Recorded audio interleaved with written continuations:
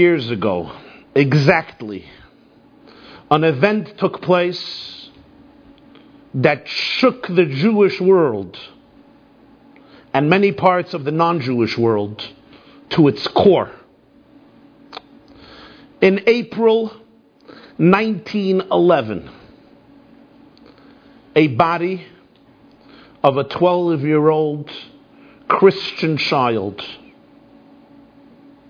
was found slain. The body of Andrei Yuchinsky, discovered dead 8 days after he disappeared one day going to school. The body was found in a pit near the city of Kiev, today the capital of the Ukraine.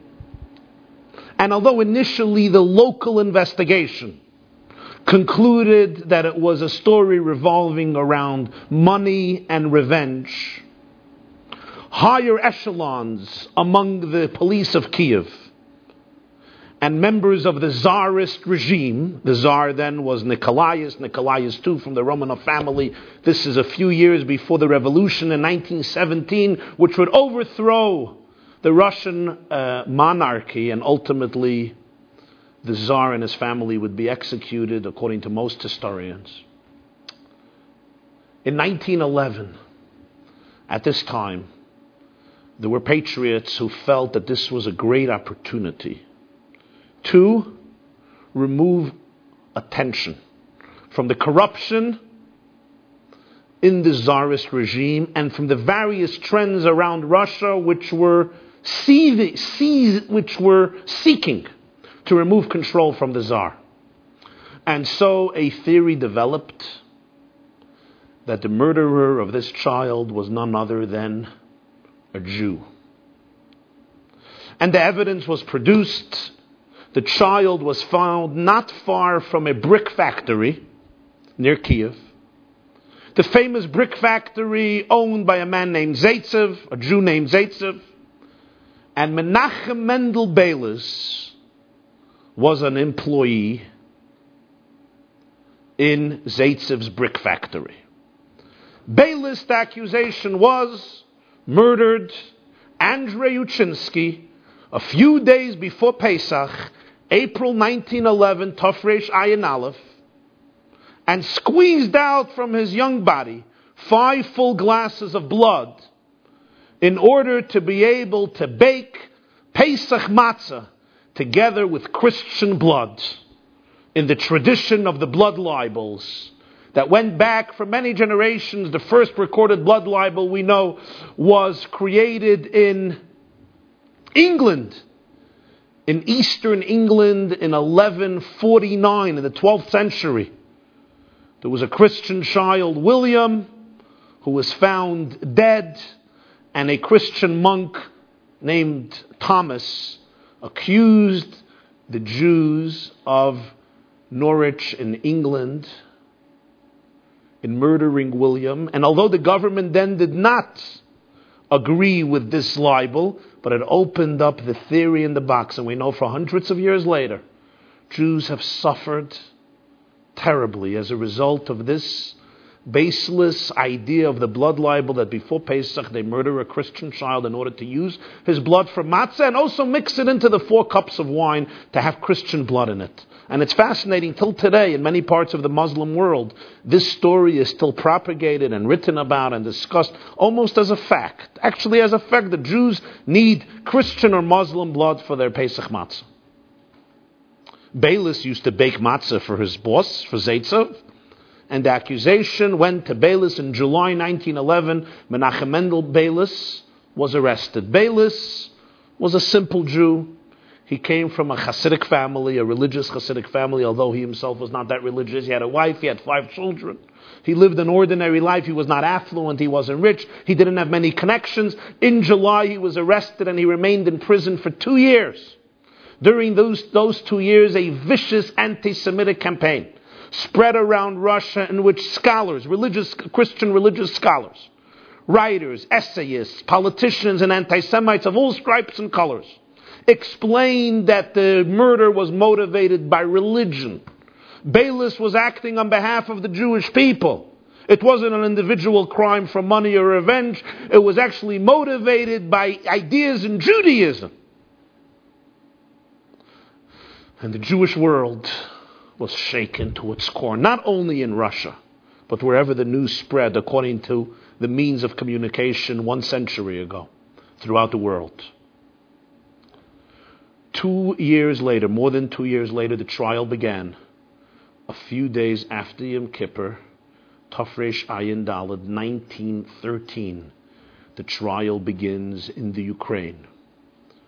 The trial would continue for around 37 days straight without interruption. Around 300 witnesses would testify in this trial from both sides. Now, it was obvious that Beilis and the Jewish people needed an attorney who would be able to defend Beilis in this case. The lawyer that headed the defense team was a legendary Jewish advocate whose name was Osher Grusenberg, or Oscar Grusenberg. Oscar Grusenberg was a Jew who was born in the Ukrainian city of Yekaterinoslav, later became known as Dnepropetrovsk. It's actually the same city where the chief rabbi was Rabbi Levi Yitzchak Schneerson, the father of the Lubavitcher Rebbe. He served as the rabbi of Yekaterinoslav, and then its name changed to Dnepropetrovsk in the Ukraine, and that's the city actually where the Rebbe was raised. He was born in Nikolaev in the Ukraine, but he was raised in Dnepropetrovsk. Grusenberg was born in Yekaterinoslav. He enrolled in Kiev University to study jurisprudence. He became one of the most celebrated lawyers in Russia. Oscar Grusenberg knew very well that a trial against Beilis will not only be directed against an individual, but rather it's going to be directed against all of Jewish Talmudic and Midrashic and Kabbalistic literature, proving supposedly that this murder was motivated and inspired by Judaism, by the Torah, by the Talmud. And the defense would have to take all of this into calculation. Some of the greatest rabbis and Jewish leaders of the time got involved. For example, the fifth Lubavitcher Rebbe, Rabbi Shalom Ber Schneerson, whose yahrzeit was just commemorated on the 2nd of Nisan, who lived in Belarus in Lubavitch, became heavily involved in the case. Actually, he was instrumental in getting Osher Grusenberg to defend Beilis, because Beilis didn't have these connections, and Oscar Grusenberg was one of the most celebrated attorneys of the time. He also appointed his student, Rabbi Levi Yitzchak Schneerson, a relative of his, the rabbi of Yekaterinoslav, to assist the defense team throughout the entire case because major scholarship was needed. The defense team was joined by the rabbi of Moscow, Rabbi Yaakov Mazer. Rabbi Yaakov Mazer was a great intellectual. He was also an extraordinary orator and a prolific writer. His name was Mazer, Mem Zayin Aleph Hey. It's an acronym, Mizera Aaron HaKohen, from the descendants of Aaron because he was a Kohen. Rabbi Yaakov Mazer. He was a Rav Mitam, which means he was appointed by the Russian government to represent them to the Jews in Moscow and the Jews of Moscow to them. But he was these rabbis weren't always accepted by the Jewish community, but he was fairly respected, especially after the trial. And many other great rabbis who helped out. An interesting tidbit. The name Yaakov Mazer, there's a famous Jew today whose name is also Yaakov Mazer. It's just Yaakov was changed to Jackie and Mazer was changed to Mason. But Jackie Mason's original name is Yaakov Moshe Mazer. You can ask him. So Rabbi Mazer was actually on the defense team, and he was one of the witnesses in the trial. The 12 jurors were chosen very, very carefully. Menachem Mendel ben Tuvia Beilis, 39, was placed on the stand, indicted for having murdered, together with other people who weren't discovered, this child, Andrei Yuchinsky. It was a fascinating trial because who was on trial? Not just an individual, but all of Jewish scholarship, all of Jewish ritual, Jewish law, Jewish perspectives, Jewish views. The prosecutors claimed that there were 13 wounds discovered on the child's body, representing the significance of the number 13 in Judaism. Of course, it was revealed later that there weren't 13 wounds, there were 14 wounds, but why confuse anybody with the facts? And then the crucial theme and question was posed. There is a statement in the Talmud in Tractate Yevamas Daf Samach Aleph, Yevamas page 61. Amar Reb Shimon bar Yochai said, Atem kruyin Adam ve'ein umas ha'olam kruyin Adam. You, the Jewish people, are defined in the Bible as Adam, as a human being. The nations of the world are not called Adam. The anti-Semites exclaimed, look, here you have in the Talmud, black and white, unambiguously, the Gentile is not a person. If the Gentile is not a person, Gentile is like an animal, you need his blood, kill him. Here you have a source in the Talmud, Rabbi Shimon bar Yochai, in another tractate, Yevamas 61. You're called Adam, they're not called Adam. Rabbi Yaakov Maza, the rabbi of Moscow, was called to explain this statement in the Talmud. The story goes that his explanation, which as you'll see, people don't realize is rooted directly in Talmudic sources. But I'll get to that in a moment. His explanation, he heard from another rabbi who was involved in the case, whose name was Rabbi Meir Shapiro. The legendary Rabbi Meir Shapiro was then the rabbi of Galina in Poland, later became the rabbi of Lublin. He founded the famous Yeshiva Chachmei Lublin, that was, of course, destroyed.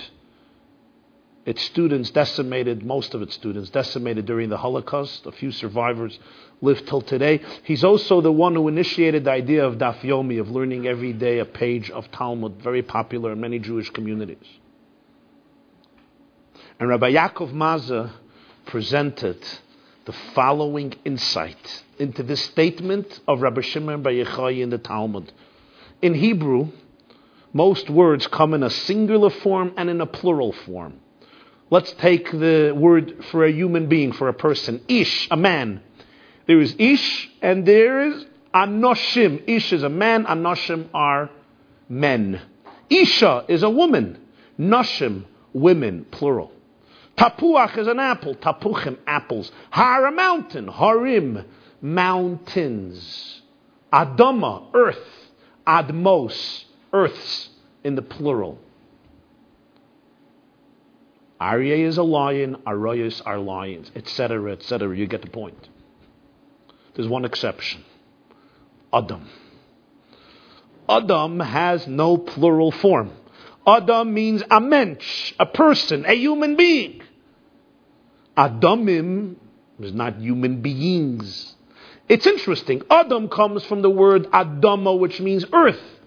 In its etymology, earth, we do have it in plural, admois. But the word Adam, as a person, has no lashon rabim. It does not come in a plural form, only in a singular form.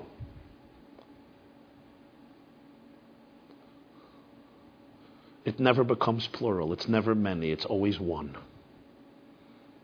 So Rabbi Maza said, this is what the Talmud means. Atem kruyin Adam ve'ein umas ha'olam kruyin Adam. This characteristic, to be called Adam, in which there's never a plurality. It's always one. There's no Adamim, there's no Adamais. It's not like Anoshim. This characteristic is unique to the Jewish people. Ve'ein umas ha'olam kruyin Adam. It's not shared by other nations of the world. Of course, other nations are called people. It's the mission and the ethics of our fathers that says, Chaviv Adam Shenivra B'Tselem. Every human being is beloved, created in the image of God, as Genesis says about every person, created in the image of God, and therefore, as Genesis says, to spill the blood of another human being is a form of killing God, because every human being was created in the divine image, B'Tselem Elokim, and there's a death penalty in the Torah for killing a human being, any human being. For murdering a human being, there's a death penalty.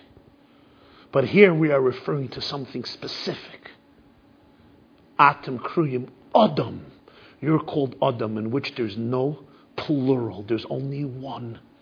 And that's unique to the Jewish people. There may be millions of Jews, Rabbi Mazda told the court. There may be millions of Jews around the world. But Atem kruyim Adam, there are not millions of Jews. There's only one Jew. You don't need more evidence, he said. Take a look at this trial of Menachem Mendel Beilis, an isolated, simple Jew living in Kiev in the Ukraine. He was accused of murdering a Christian child, Andrei Yuchinsky, in April 1911, 2.5 years ago. Who's sitting on the stand? Who's on trial? Beilis is on trial. Every Jew is on trial. Every Jewish text from the beginning of time is on trial. The entire Talmud, written almost 2 millennia ago, is on trial. The entire body of Jewish law is on trial. Every Jewish volume is on trial. If an individual Russian citizen or an Italian citizen would be accused of murder, would anybody even entertain the idea of accusing all of the Russian people, all of the Italian people, in inspiring it and being behind it and motivating it and agreeing to it and acquiescing to it? That would be ludicrous. But here, one Jew is accused, falsely, of doing a crime. The whole Jewish world is being accused. Everybody is guilty of murder. Everybody is guilty of wanting to suck the blood of a young Christian child. Why? Atem kruyim Adam. This is unique to the Jewish people. They're one. There's not many, there's one. And what happens to one happens to all of them, affects all of them. People don't see many Jews. In every Jew, they see the entire people. It's literally like one person. You can't divide, you can't differentiate between one Jew and another Jew. He said, this is a unique quality of the Jewish people, and it's the way they experience themselves as well. Rabbi Mazda said, if an individual citizen was accused of a terrible crime, who would be there behind him? His close friends, her close friends, his family, her family, their community. But that's about it. Can you imagine that people from another country are completely not affected by the case, would be part of this trial? No. But look what is happening here. Beilis' trial affects the entire Jewish world from one end of the civilization to the other end of civilization. Wherever Jews are, they're shaken. They're praying, they're advocating, they're screaming, they're paying, they're supporting, they're helping. Why? They never heard Mendel Beilis' name. If not for this, he would have lived and died anonymously. That's the case. But they feel that it's their trial. Why? Because Atem kruyim Adam. You're one. It's one person. Millions of people, but they're one person. It's limbs of one body. What happens to one limb, I feel in the other limb. The left arm can't say, I don't care what happens to the right arm. The heart can't say, I don't care what happens to the brain. It's one organism. It's one Adam. I want to say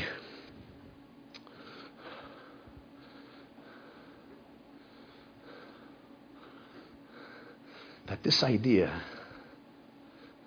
is actually clearly articulated in the Medrash. One of the earliest Midrashim before the Talmud is the Mechilta. And the Mechilta in Exodus, in the portion of Yisro, quotes the verse in Jeremiah where the Babylonian emperor Nebuchadnezzar, the one who destroyed the first temple in 586 BCE, before the Common Era, calls the Jewish people a sheep. Seh. And the Mechilta asks, why did Nebuchadnezzar use the imagery of a sheep to define the Jews. And the Mechilta answers, there's something unique about a sheep. Kisha echad me'ivorov choyle, kol ha'ivorim margishin.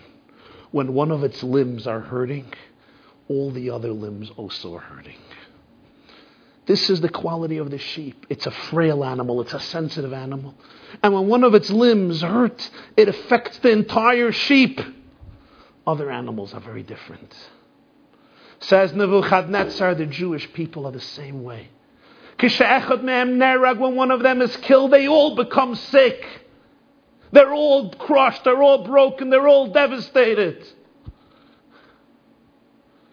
But Nebuchadnezzar says, by many nations of the world, by the nations of the world, it's not that way. And he testifies, he says, one of them is defeated and the others celebrate. One of them is defeated and the others actually are happy. The Jewish people, he says, are not like that. It's their own defeat. It's their own loss. They're like a sheep. Sep Zura Yisrael. The Jews are compared to a sheep. Or, as presented by the Beilis trial, it's Adam.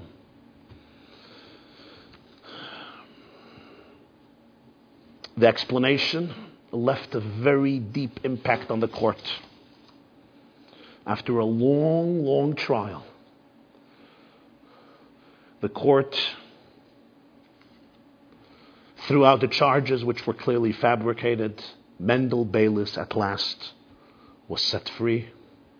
He moved to Palestine at the time. Eretz Yisrael, Israel was called Palestine at the time. Financially, it didn't work out for him, so he moved to the United States of America.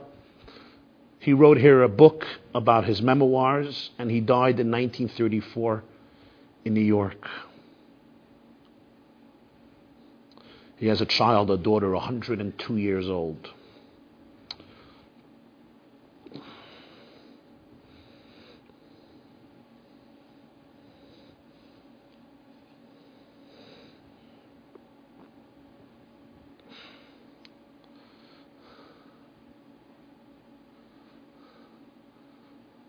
This occurred 1 century ago, in 1911. And today, 100 years later, we remember the story.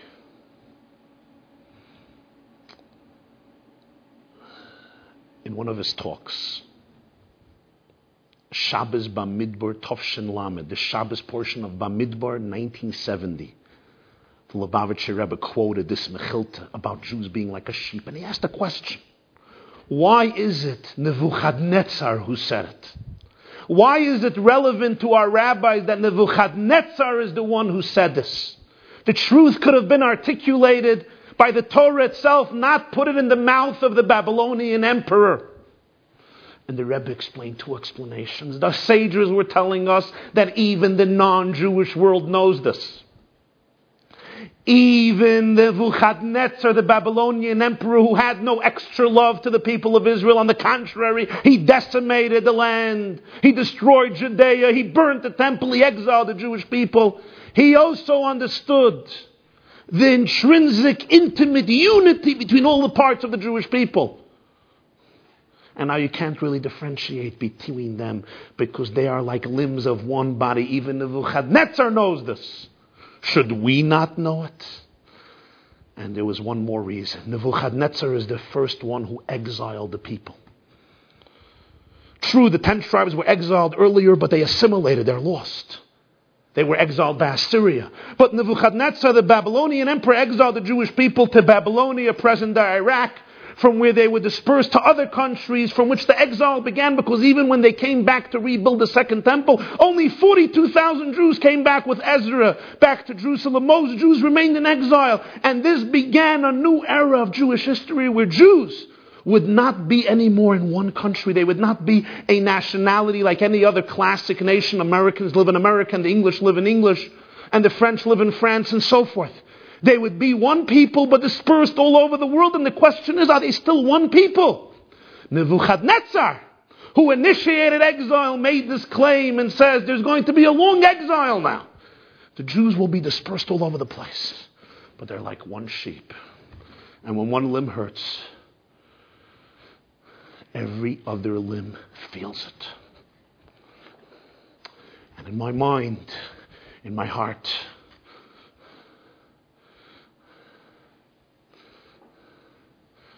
I feel that the Lubavitcher Rebbe, whose birthday we commemorate tonight, whose presence graced the Jewish world and the world for so many years,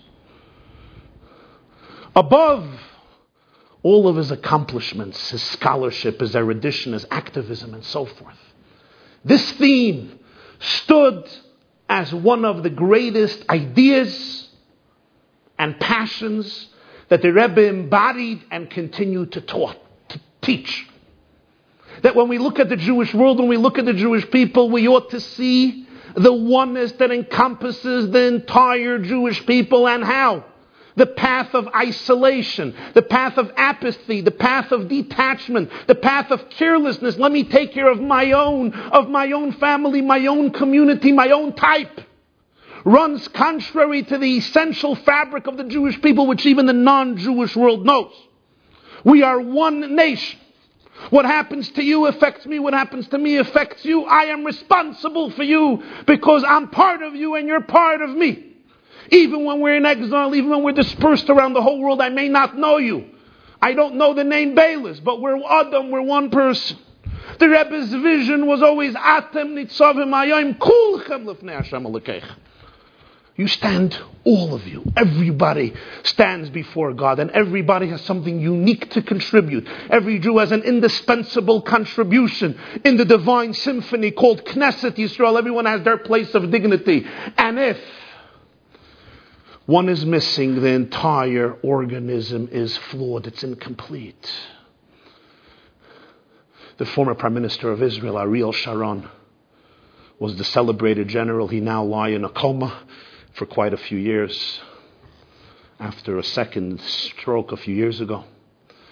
And a few months after the Six-Day War, 1967, which he served as one of the great generals who brought victory to a people in serious danger, suffered a personal tragedy. His son, a 9-year-old boy, in the house was playing with one of his father's guns, and he killed himself with a bullet. It was a devastating tragedy, a 9-year-old child, and just a few months after he became a national and international hero, especially in the Jewish world. The Lubavitcher Rebbe then coined a letter to Ariel Sharon, and he writes, I do not know you personally, but he expresses condolences on the loss of his child. It's a beautiful, beautiful letter. Afterwards, they built a pretty close personal relationship. Mr. Sharon visited Lubavitcher Rebbe many times.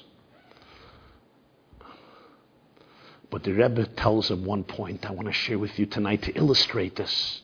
He says when we visit somebody who's sitting Shiva, there is a traditional statement of condolences. Hamakim Yenachim Eschem B'Soich Sharav Elitzim V'Yerushalayim. May God comfort you among the mourners of Zion and Jerusalem. But who is talking about Zion and Jerusalem? Why are we addressing the mourners of Zion and Yerushalayim when we come and visit somebody who lost a loved one? Whether it is in England or it is in Europe, in the United States or in Australia, what's the connection to Zion and Jerusalem? And the Rebbe explained 3 points. He answered the question by 3 points. Point number 1. The loss of Zion and Jerusalem is not for an individual Jewish family. It's for the entire community of Israel. We were all broken when Jerusalem and the Beis HaMikdash, the temple, were destroyed. We never recovered. We're all in exile. It's not just the loss of people who lived in Jerusalem and had a good view of the Beis HaMikdash. It affected the entire Jewish world. It affected the whole world. And hence, every death affects the entire Jewish world. Whoever, God comforts you among the mourners of Zion and Jerusalem, because all the Jews suffer the loss, some consciously, some unconsciously, some more directly, some more indirectly. But it's one body, and when a piece of the body is gone, it affects the entire body. We're Adam, we're one person.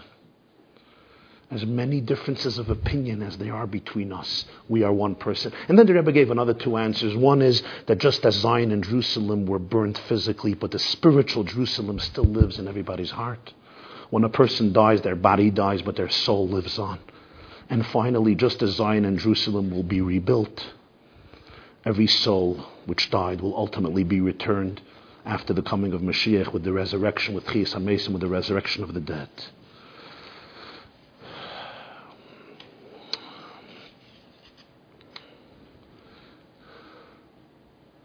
This then remains the battle cry, one of the great battle cries of the Lubavitcher Rebbe, to always remember, Atem Kruyim Adam. We are one people. We are one. Let's treat each other that way. L'chaim.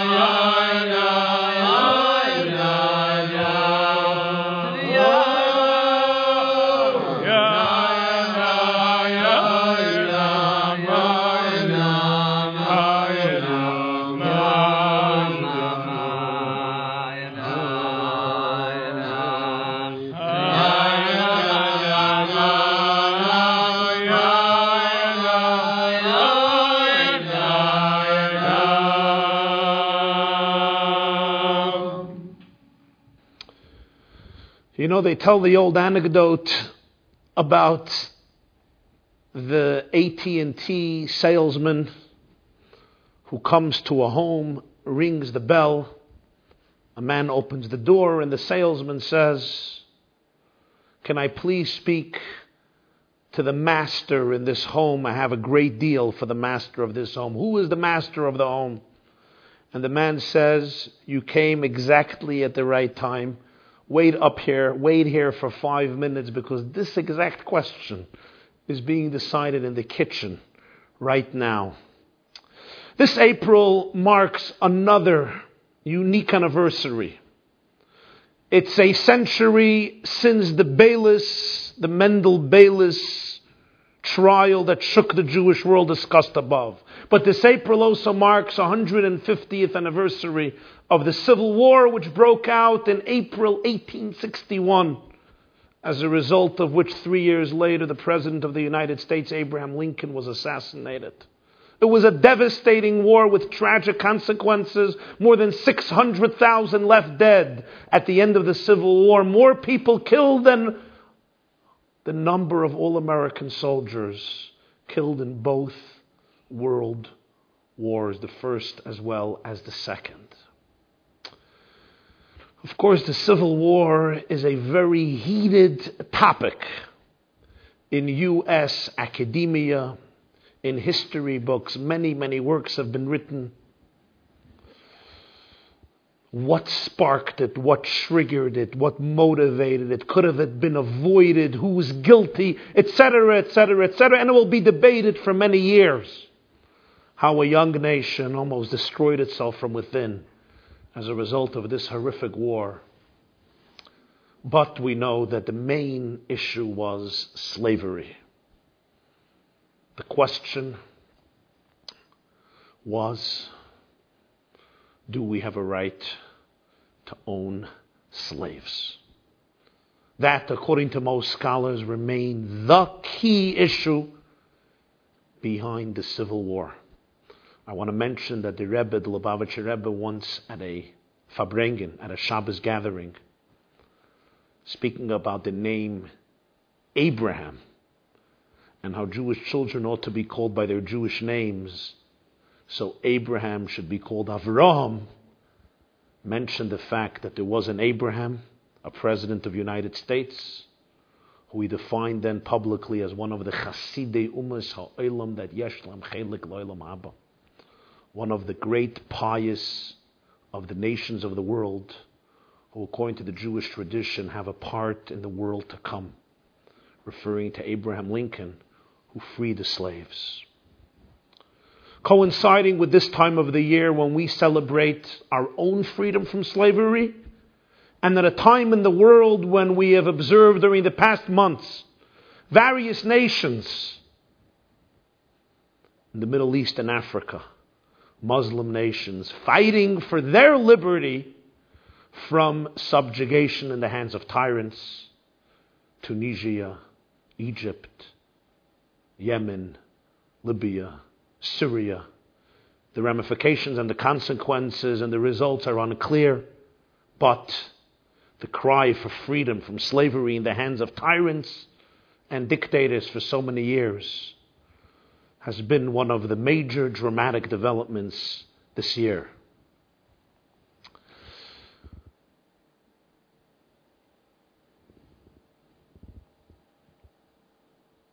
And here, I want to share a very powerful insight. What is freedom in the Jewish tradition? There are two words for liberty in our tradition. One is chofesh and one is cherus. Pesach is called in the prayer books Zman Cheruseinu, the time of our freedom, the time of our liberation. Cherus means liberty, freedom. But there's another word for freedom called chofesh. Also in the Bible, also in the Torah. A slave after 6 years, a Jewish slave says, Lo eitze lachafshi, I don't want to go out to be free. In fact, in modern Hebrew, chofesh is the word for vacation. When you're freed from the burdens of work, your job, your office, and you go on the Yotzeh Chofesh, I'm going on vacation. It's called Chofesh and the word Chofshi.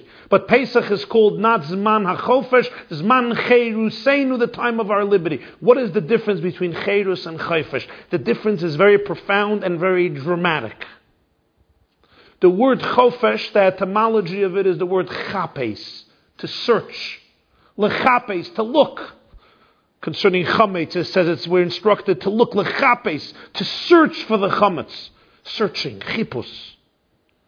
The word cherus, the etymology of it is chorus, engraved. There are two types of freedom, and this is critical to understand. There is what we call negative freedom, or passive freedom, and then there's positive, active freedom. One definition of freedom is that the yoke that has been previously placed on my shoulders is removed. So I'm free from the impositions, I'm free from the burdens, I'm free from the subjugation. I don't have anymore this duty, this responsibility, which I did not choose, I did not want, it was coerced. And now, this is gone. So what's the definition of freedom? It's not an active definition, a positive definition, it's a negative one. The negative burdens, the negative yokes that have been imposed on me, that crushed me, that superimposed themselves on me and repressed me, are now removed. So I am free to do what I want to do. This is called chofesh. But now the question is, what do I do with this freedom? So now my time belongs to me. My energy belongs to me. My destiny and fate belongs to me. I choose my future. What types of choices do I make? So you say, well, you're free. You're free to make the choices you want, not the choices your master wants or a certain authority wants. You're free to make your choices. Granted. But what do I want? A person is influenced by very many forces. I have instincts. I have habits. I may have addictions. These are my wants. And we all know I can become a slave to my instincts, to my addictions, to my proclivities, to my cravings, which will ultimately undermine me and destroy me. I can become a slave to peer pressure. They interviewed a 104-year-old woman. And they asked her, what's the best thing about reaching this ripe old age of 104? And she said, no peer pressure. There's peer pressure. There is cultural pressure. There's pressure of the environment. There's the dictates of what the media or the people in my sphere believe to be cool, right, sophisticated, developed.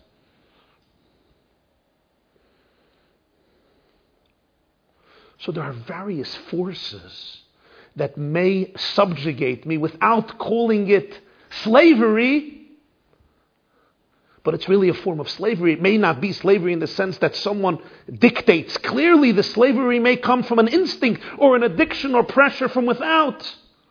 What about fear? If I'm doing something or not doing something out of fear, so I'm a slave to my fear. It's another form of slavery. Or what about a slave to guilt or shame or insecurity or pain or hate or bitterness or resentment?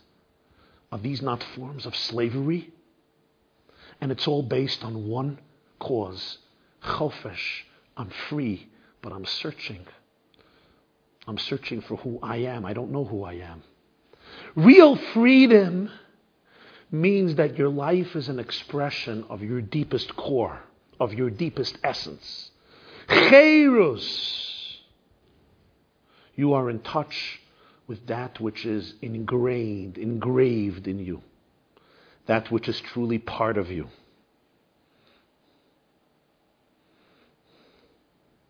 You understand who you are in your deepest place. What your potential is. What your calling is. What you ought to be. And then you live a life on a daily basis that is an expression of your core, of your essence. So I may take you out of your prison. I may take you out of your incarceration. I may remove from you the burdens from without. But what I gave you, chofesh, I didn't give you cherus. In fact, in Judaism, Pesach is followed by another holiday, Shavuos. Do you know that Shavuos doesn't have a date in the Jewish calendar? Sukkot has a date, the 15th of Tishrei. Pesach has a date, the 15th of the Hebrew month of Nisan. And then you have to count 49 days. From the second day of Passover, we count 49 days, called Tzviras HaOmer. And on the 50th day, we celebrate Shavuos. Whenever the 49-day count finishes, the next day is Shavuos. Shavuos doesn't have an objective date. It's always the 50th day after Pesach. In other words, Shavuos is a continuation of Passover. It's never an independent date. Why? And the reason is because there's no real Pesach without Shavuos. Shavuos completes Pesach. Because what happened on Passover? The Jews left Egypt. They were free. They had chofesh. Pharaoh was not their master any longer. The Egyptian legions could not come and fetch their babies and plunge them into the Nile. Could not subject them to slave labor, could not torture them anymore. Now they were finally free to forge their own destiny. But what type of destiny would they forge in this new gift of freedom? In this present of freedom? This is Shavuos. Shavuos, the Jewish people stood at Sinai. And they accepted upon themselves the divine constitution to live up to their deepest potential as human beings and as Jews, to become a mamleches koyanim v'goy kadosh, a kingdom of princes and a sacred nation. Not slaves to their external cravings, habits, fears, insecurities, complexes, resentment, hatred, but expressive of their deepest core. Cherus. Passover leads to Shavuos. There's no Pesach without Shavuos. You have the component of Chofesh, you're missing Cherus. And the true celebration of Pesach is, God tells Moses, when you take the nation out of Egypt, they will serve God at this mountain. They will not only leave Egypt, they will also come to the mountain and do something with their freedom. Do something productive and meaningful. They will now choose to live a life in which they're not slaves to Pharaoh, but they're servants to the divine. Servants to God. Servants of the reality of reality, reflecting the ultimate truth of the cosmos, the ultimate truths of themselves, which is the godliness at the core of the world. What does Moses tell Pharaoh? Shalach es ami v'yavduni. Let my people go. Famous slogan, let my people go, but there's one more word, v'yavduni, and let them serve me. Many young people today have a lot of freedom. Lots of free time. But are they free? Are they living free, liberated lives? Do they don't substitute one slavery with another form of slavery?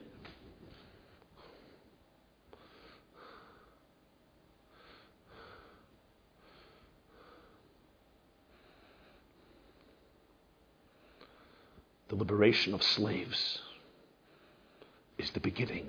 It's the Passover.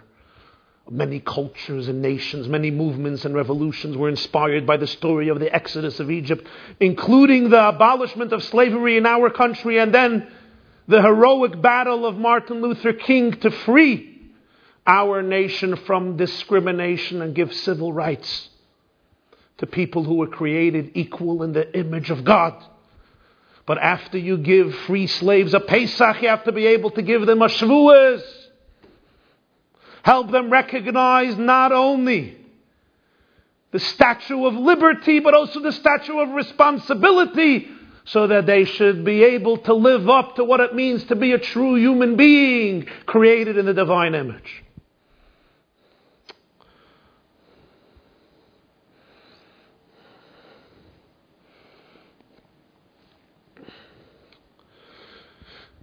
So for this, you have to know what a human being is.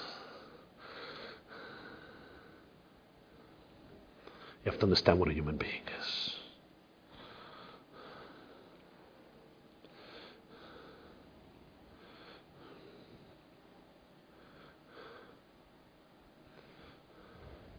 And this is a challenge that we have today.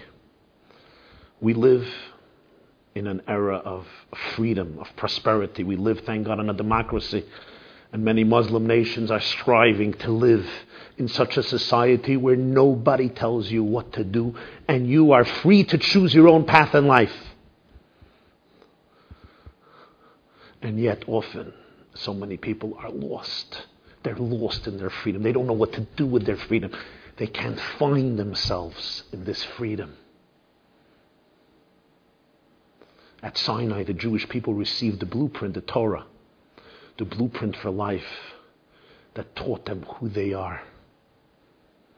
And this count between Pesach and Shavuos is extremely significant because it teaches us about how we have to value our freedom, how we have to value our days. In fact, it's a fascinating mitzvah, the mitzvah of counting the days, Sfiras HaOmer, counting days. There's an obligation to count 49 days from the second day of Passover till Shavuos.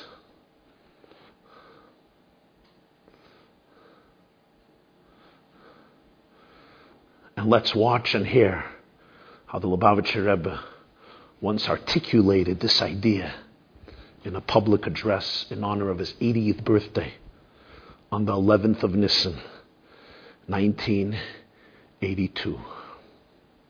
Und bei Holmur kommt noch zu, a Limud Niflo, wo das ich gar nicht gehe, beiker und neche kol jemeis Ashona. Sag ein Linie jetzt mit der Pschute, der Linie von Jesfira Saemer besteht, als zählt Tag, nicht zählt Maisi, nicht zählt Biburi, nicht zählt Machshoves, zählt Tag, se ein Tag, danach durchgegangen noch 24 Stunden. Zählt und sagt, dass ich in 2 Tagen, und danach durchgegangen noch 24 Stunden. Zählt und sagt, dass es schlechte Jahre, was jeder ein Jene jetzt mit der Pschute, beschaß im Mechaven und den Pirush Amilis in der Cheder kommt, dass lo eimer, in was besteht die Mitzvah, da steht die Mitzvah ab 10 Tag, wo sie das im Ganzen nicht verstandig, mit betracht sich, in was besteht die Sache von Zählen, bepasst es. Das zu bewohnen, soll nicht verlieren, man soll dem nicht können zunehmen, und soll wissen, wo halt, soll können etwas aufstehen der Sache. Der ein und einzige sachliche in der Welt, was ein Mensch hat auf der Luft geschlitten nicht mehr kann das beim Zunehmen, nicht kann das verlieren, und nicht beim kann zunehmen, ist dort die Zeit von Zman. Pschasse geht durch eine Rege und ein Misles, es im Ganzen kein Balabos nicht. Zieht der Misles wird durchgehen, sie nicht durchgehen, hängt nicht davon her. Elam kim in Hoge nei, und der Rebester hat angestellt, Aleish Beisu, und der Rebester angestellt, dass geht, a Rege noch a Rege, nicht mehr und nicht weniger, nicht auch in 2 Rigoren bebasachas.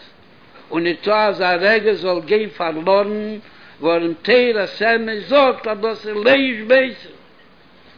Fragt a Chochen, wenn noch in a Scheile, was kommt zu von Zählen? Nicht kann das verlieren, nicht kann das beim Zunehmen, nicht kann in der Ruf mäßig sein. Afal Pikein sagt er, dass es ein Mitzvah, und na jede sind der Ruf Mechuya, auf Zählen Tag. Wo der Bier, was ist, an der Tag, hat in sich ein Tachlis, wo dort der Tachlis lo eimer, der Mann sagt, als hat gebracht an Mincha Seime, mit alle Protim Shebedover, und Neber zählt nicht dem Tag lo eimer, verliert er dem Tag.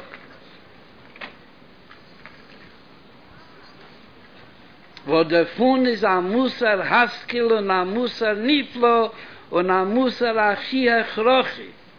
aber Sayid guckt auf den Säger und das geht ihm nicht ein Trätsel, als geht durch ein Rege, was guckt auf den Säger und tut gar nicht.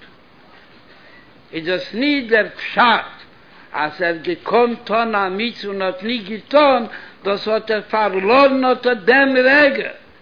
Wird ihm gegeben dem Rege, la omol jivolit, soll durchführen dem ewigsten Schlichus, durch den Ruf, was machen von dem Rege. A der Rege wird werden a Sach, a lebendige, a Sach, was hat in sich a Inhalt, hat in sich an Inhalt verbunden mit dem, was hat beschaffen Zman. Wie Teres am Magid, wie gebracht mit Dubur, das Echet Aisei der Muvan, von Teiro bekam mit Kemis, a Punkt wie alle Nivroim und der Rebischter beschaffen Zman. Und der Rebischter Libora Kodesh Baruchu, Dover Echot Beilom Levatolo, ist Bishar der Rebischter beschaft dem Rege, was am Mechadisch betuve bechol jem Tomid Meise Breishis, wie Teres Abal Shemte, wie Shara Yichud Vermuna Barucha. A jeder Rege wird beschaffen von der Snai, ganz Meise Breishis, Echet, der Etze Mitzis Azman, und der Rebischter gemacht jeder Mensch nur befragt Aiden, für ein Schliach, soll zählen den Tag, als jeder Tag soll sein verbunden mit einem meisten Tag, in dem Minion, in dem Zman verbunden mit Loemer, in Klolis als man verbunden mit Odlem Lommel, Jivolid, und Bishas sagt, als steht in der Schachli Sifre Musa, als Odom Deig Alibu Domo, Weine Deig Alimu Diomov, ist das nie der Pshat, aber mir sagt das, gedem er soll wissen, als darf sein Chas Vishole, mir sagt das mit Amacho Achita Kifo, Haitochen, als Madoch Amidayet Alibu Domov, ist Allahas Kame ve Kame, als darf sein die Daige Alibu Diomov. Die Teile, als gar nicht verloren. Es gibt Teile nicht, verloren hat Tag von seinem Leben, wo das gekonnt sein, nach jedem Schole. Hashem Chosisi, Alei Boi Sholei Oilam, Hashem Chosisi, Alei Boi Sholei Oilam, Hashem Chosisi, Alei Boi Sholei Oilam, Hashem Chosisi, Alei Boi Sholei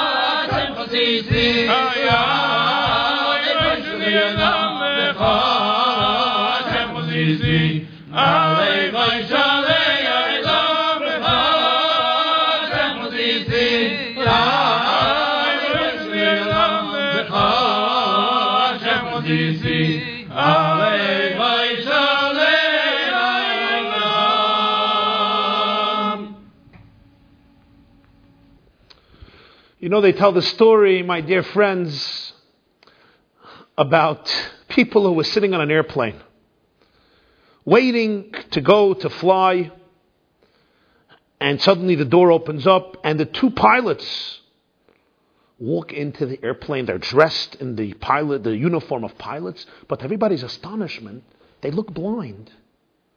They're walking into the airplane with a stick, feeling with the stick where they're going, and people first thought, maybe they're not the pilots, maybe they're just here, but sure enough, they go into the cockpit, they sit down. People thought maybe it's a joke, it's some humorous attempt to get them excited. You know, people on airplanes are crouching, maybe they want to live up the crowd. Sure enough, the engine is turned on and the plane starts moving. Okay, it's just moving here in the airport. Gets to the runway. And the crowd is getting very, very nervous, led by two blind pilots. And lo and behold, the plane starts going faster and faster on the runway. And now the crowd is trembling. They're in fear. They're in dread. And they look out the window and they see that the plane is about to go off the runway straight into the ocean. Straight into the ocean. And they all scream, ah!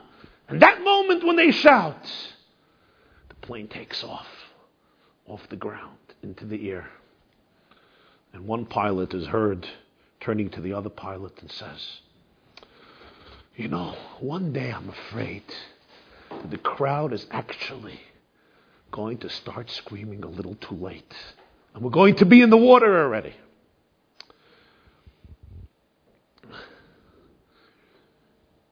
Did you ever consider the fact that chametz and matzah are actually identical, almost identical? I don't only mean physically, they're both bread. One is made of dough that was allowed to rise, and one is a baked of dough that was not allowed to rise. Chametz is inflated dough, like challah bread. And matzah, of course, after the flour and the water are kneaded, it's placed immediately into the oven, flat, thin, no time for the dough to rise through yeast, and hence it becomes matzah, unleavened bread. But reflect a moment on the Hebrew words. Chametz has 3 letters. Ches, Mem, Tzadik. Matzah has 3 letters. Mem, Tzadik, Hey. 2 of the letters are identical. Mem and Tzadik exist both in the word chametz and in the word matzah. The difference between the 2 is, in matzah there's a Hey, and in chametz there's a Ches. Matzah is Mem Tzadik Hey. Chametz is Mem Tzadik and a Ches in the beginning. Which letters in the Hebrew alphabet are the most identical? Hey and Ches. They both have a roof on the top and 2 legs coming down from the roof and an opening on the bottom. The difference between the 2 is Ches is sealed from all 3 sides. The roof, 2 legs come down from the roof, and on the bottom it's open. A Hey also has a roof and 2 legs coming down, and it's open on the bottom. But on the top, between the roof of the Hey and the left leg, there is a little opening. Which means essentially that in the Hebrew tongue, in the Hebrew language, matzah and chametz are virtually identical, almost I should say. The Mem and the Tzadik are completely the same. The Hey and the Ches are almost the same. This teaches us the difference between chametz and matzah, between egotism, between arrogance, between excessive self-consciousness versus an ego that is healthy, that is saturated with humility, with sobriety, with perspective. The 2 are almost equal, but there's one small difference between the 2. In life, we fail. We fall. Look at the Hey and the Ches again. They're open on the bottom.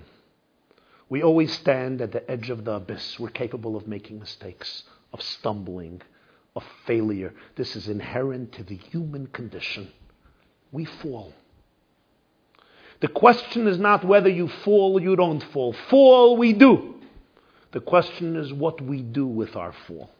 Here is the difference between the Hey and the Ches.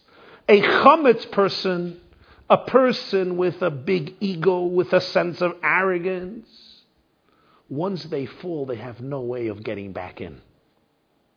Why? Because a person with a big ego has a very difficult time acknowledging their vulnerability, their mistakes, their errors. The verse says in Proverbs, Al kol pshoyim techas ahava, self-love blinds us to all of our mistakes, to all of our sins. And therefore when we fall, we cannot really acknowledge that we made a mistake.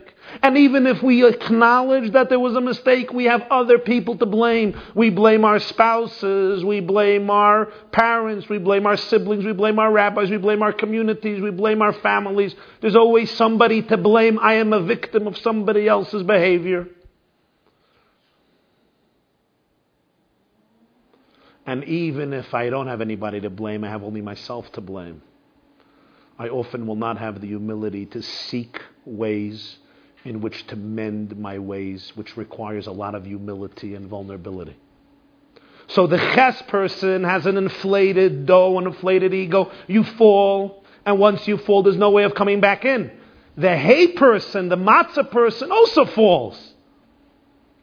But when you don't have a big ego, when your ego is healthy and balanced, you fall, and you climb up, and you crawl into the circle of life again. Because to be human, to be Jewish, does not mean to be perfect. It means to be accountable. In life, don't be perfect because you will not be perfect. But be accountable. Be present. What is the difference, they say, between children and adults? Children don't harbor grudges. Adults harbor grudges. How many times did your child tell you, Mommy, I hate you. I'm never talking to you again. Tati, I'm not your friend. 12 minutes later, they become your best friend, especially when you give them a cone of ice cream. Adults also tell you sometimes, I don't like you. I'm not going to talk to you ever again. 12 years later, they're still not on speaking terms with you. 12 years later, they still harbor a grudge and resentment towards you. Why? Children are supposed to be far less mature than adults. Why is it that children let go of their grudges instantaneously, where adults harbor them for weeks, months, years, sometimes decades, and if we would live long enough, centuries? And the answer given by the great mystics is that children choose being happy over being right. Adults often choose being right over being happy. Adults will often choose to be miserable, but they're going to be right. I once asked somebody, why don't you apologize? Why don't you just pick up a phone and say, I'm sorry? And he says, never. The other side will think that I am wrong, and I will never allow them to think that I am wrong because I was right. So this person suffers from a void that will not let go of them, a relentless void that makes them miserable and unhappy. But the main thing is, I am right. You see, children are matzah type of creatures, which is why the Seder is so focused around children. Their egos have not had the time and the experience to be so inflated. They're humble matzahs. They're haze. Adults often become like chesed, like chametz.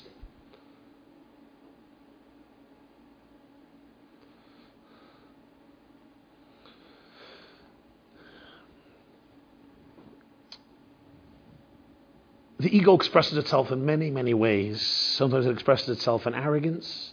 Sometimes it expresses itself in fake or displaced humility. Sometimes it expresses itself in excessive self-consciousness. I always feel myself in every situation. Every situation is about me. There was a man who came to the Holy Tzemach Tzedek, the third Lubavitcher Rebbe, and he said, everybody steps on me. And the Rebbe said, no, they don't step on you. It's just you spread yourself out everywhere. So wherever anybody steps, you perceive it as them stepping on you. Sometimes that itself comes from terrible insecurity. The person does not know their position in this world, and therefore they have to be everywhere because they feel that they're nothing. And sometimes we become very, very self-conscious, always focusing on the self in every situation. I come to a wedding, I come to a class, I come to a lecture, I come to shul, I come to a bar mitzvah, I come to this event, that event. And I can't liberate myself from myself. That's a form of an unhealthy ego. I don't know my place in this world. I don't understand my real internal value. Sometimes the greatest egotism comes from the greatest misplaced humility. And all of these situations don't allow me to rebuild, to come back into life after I fall. For this I need a hay. So this Pesach, try to follow this exercise. Before you respond to any question, to any remark, to any form of perceived or real criticism, tell yourself, I don't want to respond with my chametz, I want to respond with my matzah. I don't want to respond with my ego. I want to respond with my true inner self. Ego is an acronym of easing God out. When somebody tells you something, your spouse, your child, somebody else, this Pesach, do an exercise. Before you comment, before you attack, before you respond a certain way, before you run away, ask yourself, is your response now coming from an ego place, or it's coming from an inner godly place? Is it coming from your external ego that is essentially insecure and doesn't know who it is? It's really a substitute for your true self? Or is it coming from your deepest self? Is it coming from your ches? Or is it coming from your hay? When we can start responding not from an ego place, but from a genuine place, we will find the ability to climb back up and regain a new lease on life. Because the problem is not that you have fallen. The problem is not that you ruined things. The problem is not that you destroyed. The problem is that you don't have the courage to be accountable. That you're protecting something you don't have to protect. You're protecting a fake sense of self called the ego, easing God out. And you're protecting it through these methods of trying to create a self that doesn't really exist. If you open yourself up, you open your heart, and you let yourself truly grow, you let yourself listen, and you're not going to melt away in the process, because your true self, your true value cannot be destroyed by something wrong you did or a mistake you made. Your true value as a human being created in God's image, as a creation of God, as a reflection of God, remains regardless. Open yourself up to that. That being needs not cover-ups. It needs not the fake defense mechanisms. It can be vulnerable and strong. On the contrary, when it's truly vulnerable and naked and raw, it becomes really strong. And then you can get back into life. Like a hay, like matzah. You can get back into life and give yourself a second chance to truly live with freedom, with wholesomeness, and with happiness. L'chaim.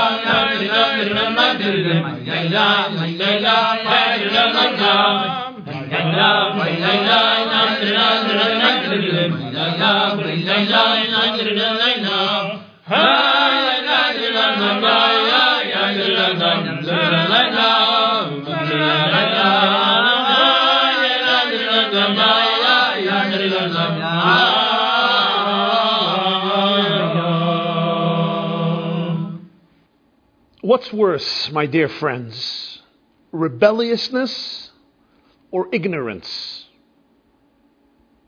Did you ever wonder why in the Passover Haggadah we have 4 children? And it seems like they are in an order of status and prominence, from higher to lower. So who is number 1? The Chacham, the wise child. But who is number 2? The Rasha, the rebellious child. Number 3, the Tam, the simple child. And number 4, the She'eni Yedei Elisha, the one who's ignorant, the one who doesn't know to ask, doesn't know what to ask, doesn't even know there's a need to ask, there's something to ask about. There's complete ignorance. But one moment, shouldn't the Rasha be at the end? Shouldn't the rebel, the wicked child, be the last? I would think the wise child, the simple child, the ignorant child, and then the wicked child. Russia is number 2. The Rebbe, the Lubavitcher Rebbe, addressed this question once in a talk on the 13th of Nisan, 1983, just 2 days before Pesach, and said that from here we learn that in many ways, ignorance is far more dangerous and detrimental than rebelliousness. Because the rebel is at least engaged in the conversation. He or she may have many questions, dilemmas, objections, problems, challenges. Granted. They may be frustrated and annoyed and rebelling, but there's a rebelliousness, there's a relationship. They're part of the process, they're part of the experience.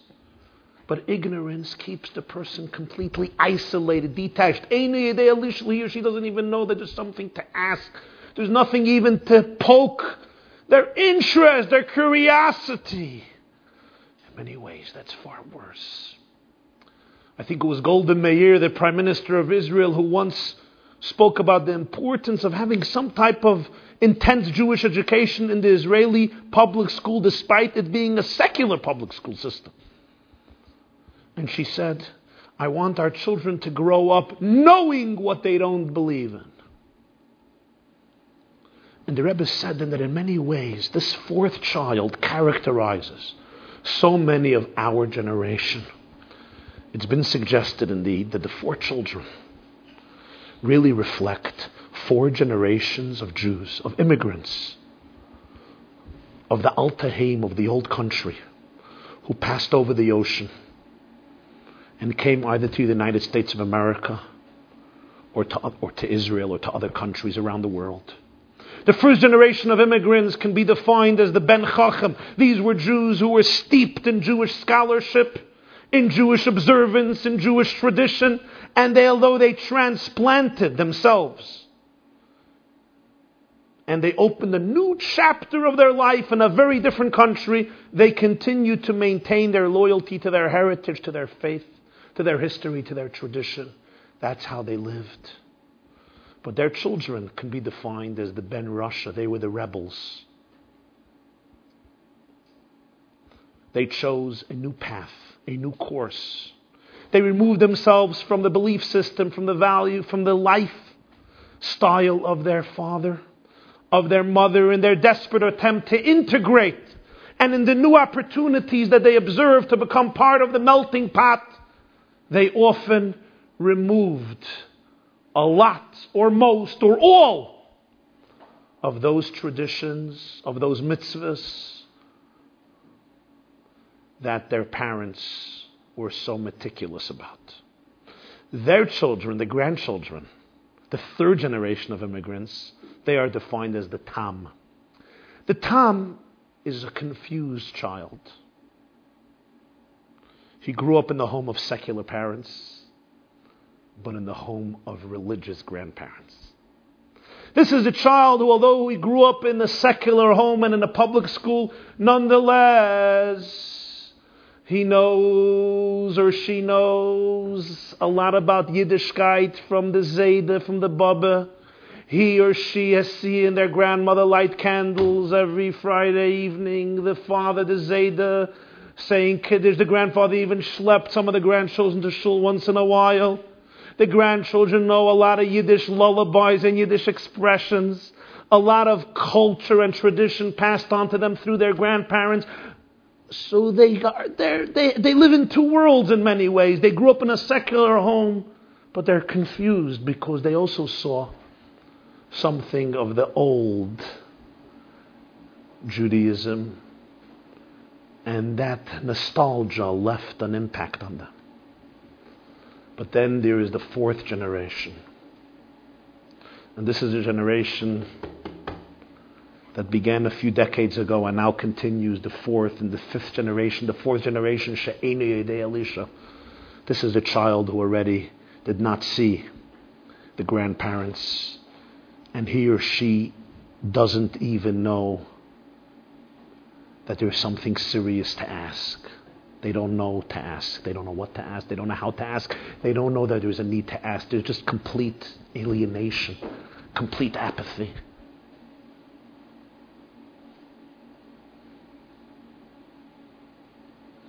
And in many ways, the Rebbe suggested this has more tragic ramifications even than number 2. Because number 2 is involved in the story even if in a negative way.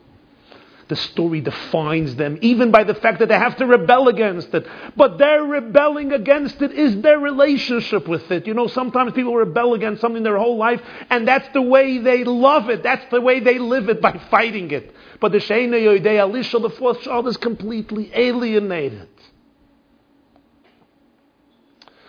They tell the anecdote about a man, Mr. Cohen, who came to visit his son who was studying in the Hebrew school of a temple every Sunday. The temple had a Hebrew school for the kids where they would study some basic Judaism, do Hanukkah coloring books. And the father came to visit his boy one Sunday afternoon, and he meets him in the hall. Hey, David, how are you? Great, Dad, to see you. David, how is Hebrew school treating you? David says, Daddy, it's great. He says, David, tell me. I want to ask you a question. Who broke the tablets? The boy looks at his father and he says, Daddy, I swear to you it was not me. I did not do it. I didn't do it.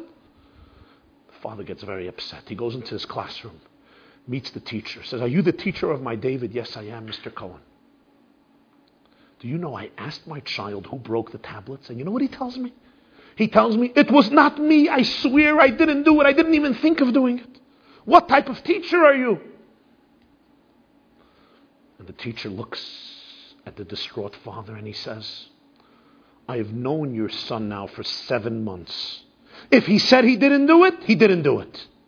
An infuriated father runs into the principal's office. You are the principal of this lousy school? I ask my son who broke the tablets. He says, I didn't do it. I ask his teacher what is going on. His teacher says, if he said he didn't do it, he didn't do it. Aren't you ashamed with this school that you lead? And the principal looks at him with a face of compassion and sensitivity, and composed yet attentive. He says, Mr. Cohen, I understand your frustration and I'm so sorry. I want to promise you right here at this moment that we will compensate you for the broken tablets. We are so sorry that they broke. Just give us a receipt and we will pay you back for these broken tablets. Ignorance. She'einu Yedei Elisha.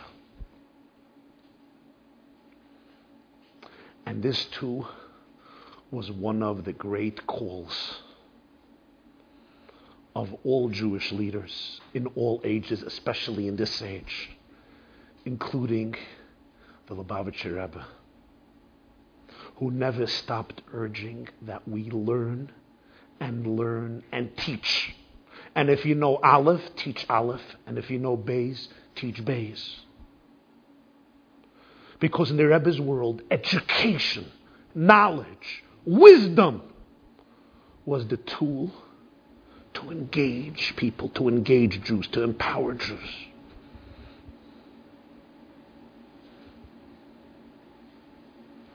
So that even if we don't have all the answers, we can at least know that there's so much to ask.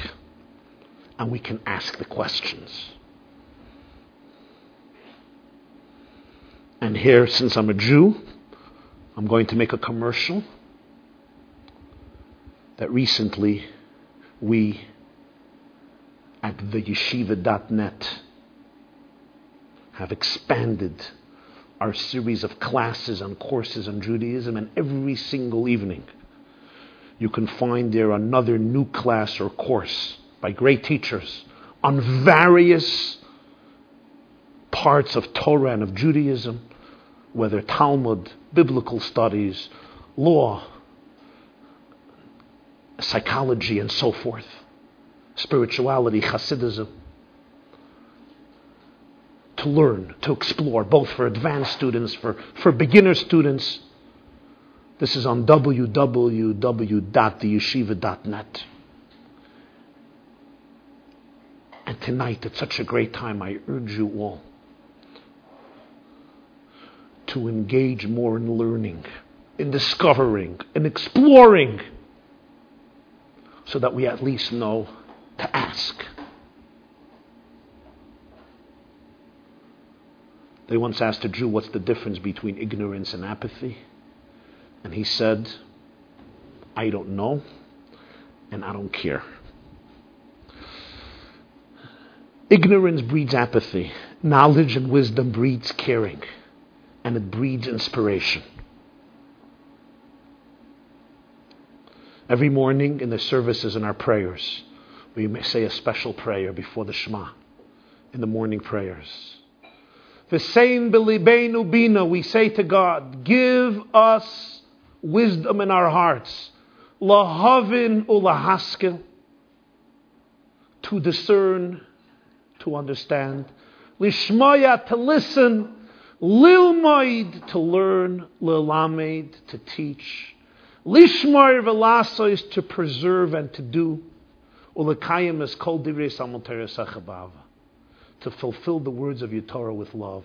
V'hoyer eineinu b'soresecha, illuminate our eyes in your Torah. V'dabek libeinu b'mitzvaysecha, connect our hearts to your mitzvahs.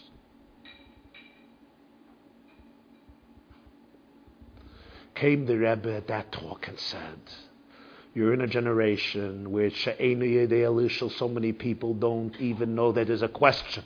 Lest you think that you could isolate yourself, you're going to live among people who are learned, who are educated. Comes the Haggadah and says there is a fourth child who doesn't know to ask, at psachloi. You must open up the window. You must build bridges of mutual respect, of mutual understanding. Engage him or her.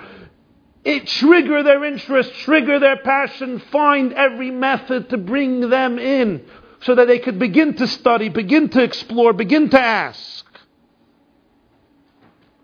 At psachloi, they may not ask, but it's your responsibility, it's my responsibility to open the window, to open the door, to build a bridge, and to bring in even this child to the Seder table and help him or her explore and discover the majesty and the depth of Judaism.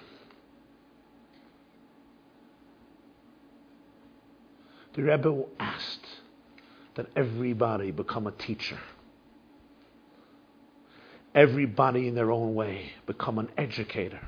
Everybody in their own way share wisdom, depth, Torah and inspiration with somebody else. To kindle sparks, to illuminate lives, to embrace souls. And we could never remain detached because Atem Kruyim Adam. We are all one Adam, one human being. And therefore, even though our matzah has been split, even though our people are often divided, but ultimately at the end of the Seder, we bring back the second part of the matzah that's been split. We bring it back to the Seder table. And then together we can declare L'Shana Haba B'Yerushalayim. Next year and this year in Jerusalem. L'Chaim.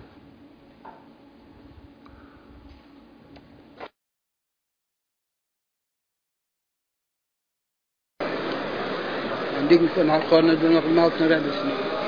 Dann bringen wir die Käste.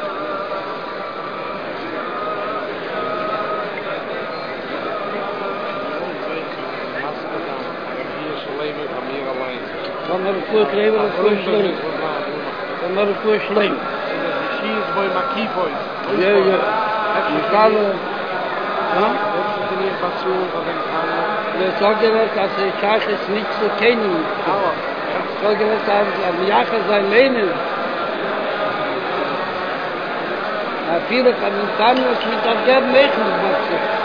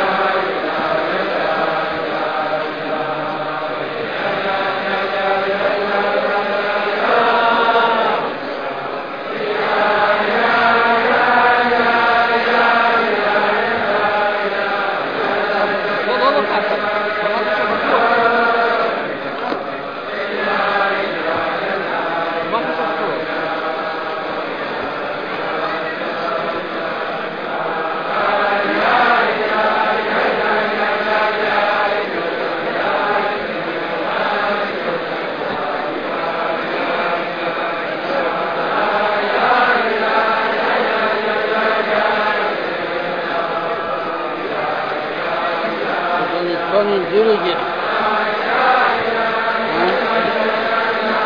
Kontra Dürge.